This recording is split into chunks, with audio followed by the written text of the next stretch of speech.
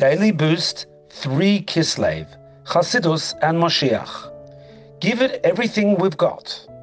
Anyone who wishes to hasten the redemption must work with all of his strength and ability, and even more than his ability, to spread the wellsprings of the Baal Shem Tov, i.e. the teachings of Chassidus, along with its directives and mode of conduct. This must be done both in one's immediate surroundings and to the furthest reaches of the world.